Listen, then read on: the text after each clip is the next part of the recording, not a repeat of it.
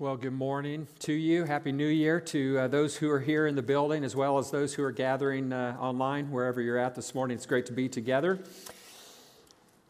On New Year's Eve day, I was watching a little bit of news in the morning, and they were doing this little interview with Bill de Blasio, the mayor of New York City, and he was talking about just the excitement of the celebration in New York later that night, and he was talking about how ready he was to say goodbye to 2020, so much so that he might actually push the button for the countdown clock just a little bit early to ring in the new year as early as possible. And we all share that sentiment, right? Happy to say goodbye to 2020 and looking forward to this new year with hope that it'll be a much better year. And I feel this. And there are a lot of things I hope about this year, as I'm sure you do. I hope that this pandemic comes to an end this year. I hope for being able to gather together in a full room, not wearing masks during this year. I hope for standing side by side with Cindy to worship with her, something I have not done in many months. I hope to be able to watch a live sporting event this year. I hope for schooling to become a normal thing again. There's a lot we hope for in this year, right? But here's the thing. If our hope is simply in a new year, we will be sorely disappointed. Because even if we can get this pandemic under control this year, hard and difficult things are certainly still right around the corner. This is the world we live in. We live in a broken world that is full of difficult things. And so, yes, it's a new year, but you may still have a child heading down the wrong path. So, yes, it's a new year, but you may still be struggling with something in your marriage or relationship. Yes, it's a new year, but there may still be financial difficulties or troubles at work. Yes, it's a new year, but trouble is a part of life. We need a much better hope than just a new year. In Psalm 86, a psalm where King David pours out his heart over his own troubles, he prays this. He says, "In the day of my trouble, I will call upon you, for you will answer me." In the day of my trouble, I will call upon you, for you will answer me. This is our better hope in a new year, that we have a God who loves us, who pays attention to us, that we can call out upon, who will hear us.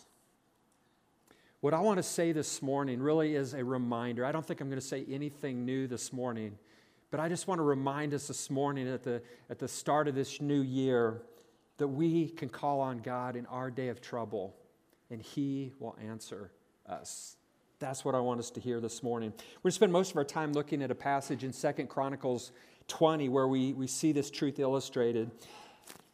And then I want to look briefly at a passage in the New Testament that directly invites us to call upon God in our time of need. And so let's begin by looking at 2 Chronicles 20. This is a passage about King Jehoshaphat, who was a king of Judah in the 9th century BC. By no means a perfect king, but the writers of Chronicles really portray him in a very favorable light. In chapter 17, it says that the Lord was with him because he followed the example of David. He sought God. He sought to follow His commands, not perfectly, but that was the direction of his life. He was a king that expressed his love for God and God's law by sending out officials to teach the book of the law in all the cities of Judah. He was a strong king with a strong army. They had fortified cities. He really was a pretty good guy. In fact, I just don't understand why more people don't name their sons Jehoshaphat. I'm just trying to figure that out. Well, as we come to chapter 20, his day of trouble shows up. And I want to look at this passage to see how he responds, because I think this narrative presents a great example for each of us to follow in our own difficult situations. And so let's start reading in verse 1. It says, "Now it came about after this that the sons of Moab and the sons of Ammon, together with some of the Meunites, came to make war against Jehoshaphat. And some came and they reported to Jehoshaphat, saying, 'A great multitude is coming against you from beyond the sea, out of Aram. And behold, they are Hazazon Tamar, that is, En Gedi.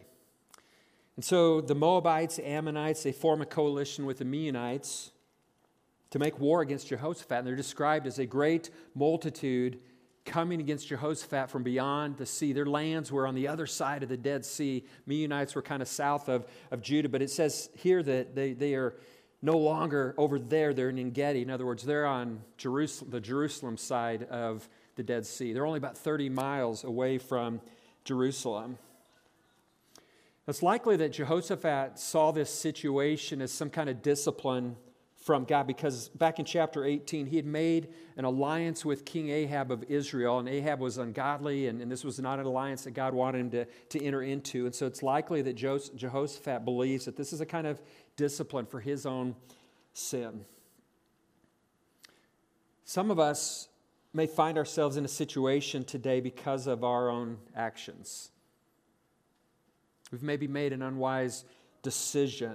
We've gone against the counsel of God's word. And so we're in a day of trouble because of our own decisions, because of our own choices. Others, however, may find ourselves in a day of trouble not because of anything that we have done. It's simply what life has presented to you. Regardless of why you're facing trouble, Jehoshaphat's response is instructive. Verse 3. Jehoshaphat was afraid, and he turned his attention to seek the Lord. And he proclaimed a fast throughout all Judah. So Judah gathered together to seek help from the Lord. They even came from all the cities of Judah to seek the Lord. And so whether the threat of these invading armies were because of his sin or not, he responds by seeking the Lord. He responds by seeking the Lord. He proclaims a fast throughout all Judah. And it says that all Judah comes together to seek help from the Lord in Jerusalem. And as they're gathered there, Jehoshaphat prays, verse 6. O Lord, the God of our fathers, are you not the God in the heavens? And are you not ruler over all the kingdoms of the nations? Power and might are in your hand, so that no one can stand against you. And so Jehoshaphat, he begins by focusing on God, not the problem. He begins by focusing on God, not so much the problem. For me, when my day of trouble comes, it is so easy for me to just sort of get laser focused on the problem and the difficulty of it and all the complications of it. And eventually I get around to focusing on God, but it seems like it's more later rather than sooner. But for Jehoshaphat, he begins by focusing on God, not the problem. So he begins by setting his eyes on God. And he describes God. You're the one who's in the heavens. In other words, God is the one who rules in sovereignty. He prays about how his rule is over all the kingdoms of the nations, including these nations coming against him. Jehoshaphat prays, power and might are in your hand so that no one can stand against you. Whatever difficulty you may be facing now, whatever difficulty you may face this year, choose to focus on God. Choose to focus on God. That's where your hope lies. God. Remind yourself of who He is. Remind yourself of what you know to be true of Him. He's great. He's mighty. He's wise. He's for you. He loves you. Remind yourself of these things. This is what Jehoshaphat does in his day of trouble. He reminds himself of God. He focuses on God, not his problems. As he goes on, we see how he begins to remember how God has worked in the past, as well as he focuses on the promises that God has made. Look at verse 7. Did you not, O our God, drive out the inhabitants of this land before your people Israel and give it to the descendants of Abraham, your friend, forever? They have lived in it, and they built you a sanctuary there for your name, saying, should evil come upon us, the sword or judgment or pestilence or famine, we will stand before this house and before you, for your name is in this house, and cry to you in our distress, and you will hear and deliver. Jehoshaphat rehearses a bit of the history of how God had worked in the nation, how He'd driven out the inhabitants of the land to give it to Israel as he had promised Abraham in the covenant that he made with Abraham. So he recalls some of the history of how God has worked, but he also recalls a promise. In verse 8, he recalls how when Solomon had built the temple, Solomon and the people, they gathered together for a dedication. And on that day, Solomon had prayed that if the people would cry out to God before the temple, if they were facing sword or judgment or pestilence or famine or these kind of things, if the people would come before God at the temple where he dwelled and called out to God, God would hear and deliver them. And so Jehoshaphat, he remembers how God had worked in the past as well as the promises that God has made. And finally then, as you come to verse 10, he calls out to God for help. He's focused on who God is, what God has done, promises that God has made, and then he calls out to God for help. Now behold, the sons of Ammon and Moab and Mount Seir, whom you did not let Israel invade when they came out of the land of Egypt. They turned aside from them and did not destroy them.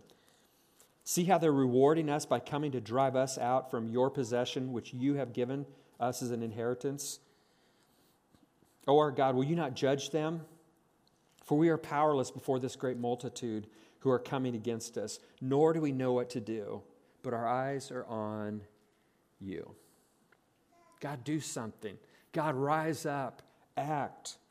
They're coming to take away the land that you gave to us. They're coming in opposition to your will. Judge them, act, do something. He calls upon God for help. And at the very end of this call, you see how there's this expression of dependence. Expression of dependence. He says, we are powerless before this great multitude. We do not know what to do, but our eyes are on you. It's really striking that he would say we're powerless, because when you read back in chapter 17, it made it clear that his military might was great. They had over 1 million men, army. But Jehoshaphat does not place his trust in his military might. He places his trust in God. So often, we depend on our own strength, our own experience, our own wisdom, our own abilities to work our way out of whatever difficult thing that we are facing. That's my experience. Might ask for God, might voice a prayer, but still sort of want to depend upon what I can do and how I can figure it out. And yet we don't see Jehoshaphat doing that. He simply asks for God to help, and there's this expression of dependence upon God. Whatever you're facing now, whatever you're facing this year, trust God, not yourself. That's what Jehoshaphat does. He turns his attention to seek God. He prays in light of God's character, what God has done, promises that God has made, and he boldly asks for God to intervene, and he waits in dependence upon God. Our eyes are on you. How does God answer his prayer? We're told that the Spirit of God comes upon a Levite named Jehaziel, who says in verse 15, listen, all Judah and the inhabitants of Jerusalem and King Jehoshaphat, thus says the Lord to you, do not fear or be dismayed because of this great multitude, for the battle is not yours, but God's. Verse 17, you need not fight in this battle. Station yourself, stand and see the salvation of the Lord on your behalf, O Judah and Jerusalem.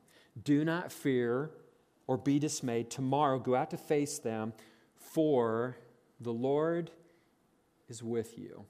The Lord is with you. So God tells them through this Levite, don't be afraid. The battle is his, and he will be with them. They're to go out in faith and station themselves, but they would not need to fight.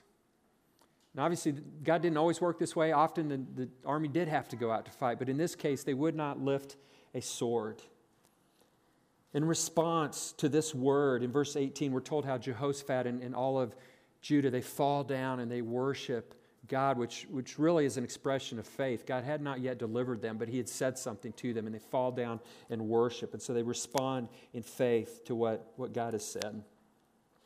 And then we read about how God delivered them, verse 20. They rose early in the morning, and they went out to the wilderness of Tekoa. And when they went out, Jehoshaphat stood and said, listen to me, O Judah and inhabitants of Jerusalem. Put your trust in the Lord your God, and you will be established. Put your trust in his prophets and succeed. When he had consulted with the people, he appointed those who sang to the Lord and those who praised him in holy attire as they went out before him, before the army, and said, "Give thanks to the Lord, for his loving kindness is everlasting." When they began singing and praising, the Lord sent ambushes against the sons of Ammon, Moab, and Mount Seir, who had come against Judah, so they were routed. And the next verses talk about how God sends confusion among these armies, and they turn against each other, and they destroy each other. And this episode is then summarized in verse 29 and 30, and it says that the dread of God was on all the kingdoms of the lands when they heard that the Lord had fought against the enemies of Israel. So the kingdom of Jehoshaphat was at peace, for his God gave him rest on all sides. Call on God in the day of trouble, and he will answer you. Call on God in the day of trouble, and he will answer you. That's the example we see here. Jehoshaphat and the nation setting their eyes on God, remembering his character, things he had done, his promises. They boldly ask for deliverance, and then he walks in dependence on him. This is our better hope as we move into this year, that we have a God in heaven to whom we can turn. I want to be clear that when you call upon God in your day of trouble, his answer may not always mean deliverance in the way that we see here. Sometimes in God's perfect wisdom, his answer is to allow the trouble to remain. And we don't always know why, but sometimes he allows the trouble to remain, but he gives us what we need in the midst of it. He gives us strength. He gives us faith. He gives us courage. He gives us perseverance that we might continue to endure in the midst of the situation. God always has a bigger picture that we don't always understand in these kinds of things, but he will always answer when we call out to him. Call upon God in your day of trouble, and he will answer you. What's illustrated in the life of Jehoshaphat is stated this way by the writer of Hebrews in Hebrews 4, 14 through 16. Hebrews 4, 14 through 16. It says, "Therefore, since we have a great high priest who has passed through the heavens, Jesus, the Son of God, let us hold fast our confession. For we do not have a high priest who cannot sympathize with our weaknesses, but one who has been tempted in all things as we are, yet without sin. Therefore, let us draw near with confidence to the throne of grace, that we may receive mercy and find grace to help in time of need." When we find ourselves in our day of trouble, our time of need, we can draw near to the throne of grace. There's no problem too big, there's no problem too small that we cannot bring to God. And it doesn't matter if you find yourself in your day of trouble, a time of need, because of your own mistakes, your own sin, your own lack of wisdom, or it's just what life has brought to you. It doesn't matter. You can come into the throne room of God. It's a throne of grace. We don't earn our standing there. We come because of Jesus. And so it doesn't matter if it's your mistake or not that has brought you to your day of trouble. We have this invitation where Jesus has thrown wide open the door to the throne room of heaven, and we can come to a God and ask in our day of need. And what we receive is mercy and grace to help in time of need. Call upon God in the day of trouble, and he will answer you. Our hope is not in a new year. It's that in this new year, we have the same faithful God. We have the same faithful God who always answers, who always extends mercy and grace to us in our time of need. Call upon God in your day of trouble, and he will answer you. Today we're celebrating communion, and at the Lord's table, we're reminded that God sent his Son into the world to deal with our ultimate trouble, right? Our alienation from God because of our own sin, because of our own rebellion. God entered into our world, into our history by sending his Son to live and to die and to be raised again from the dead to deal with our sin that brought about this alienation from God. And so today, as you take the bread and you're reminded that Jesus' body was broken for you, as you take the cup, you're reminded that his blood was shed for you, be reminded that God is a God who intervenes. Be reminded that he is a God who rescues. Be reminded that he's a God who loves you and that you can call upon him in your day of trouble. At Faith, we invite all who have confessed Jesus as Savior to join us in this celebration. Doesn't matter if you're joining us for the first time. Doesn't matter if you're a member or any of that stuff. If you're a believer in Jesus, we invite you to join us for this celebration. In a moment, we'll eat the bread, or take the bread, and after some words, we will eat together, and then we'll take the cup, and after some words of Scripture, we will drink together. And as was mentioned in the Church Life video at the start, if you didn't grab the communion supplies, they're just outside the door. You could go out and grab them right now. And just so you know, there's the allergen-free option that has separate things, but if you got this one, the bread is right at the top, so you pull off the top, and there's the bread, and then pull off the second, and there's the juice. We know for some of you that who are here with us today, you maybe have not yet come to a place of trusting Jesus as your Savior, and we're so glad that you're here. But our encouragement during this time would be just that you would meditate, that you would pray, that you would think about what we have talked about today. Would you pray with me? Father, we thank you for the opportunity today to come to the table and to come around this table of Christ and to remember his sacrifice for us and what it says about who you are, God, that you are a God who intervenes, you are a God who loves us, that is for us, and that you have intervened in our history in an ultimate way. And that as we consider difficulties and troubles, God, help us to think of it in light of the cross. Help us to think of it in light of what you have done for us. And so, God, in these moments, would you remind us in a deep way of these truths? We pray in Christ's name. Amen.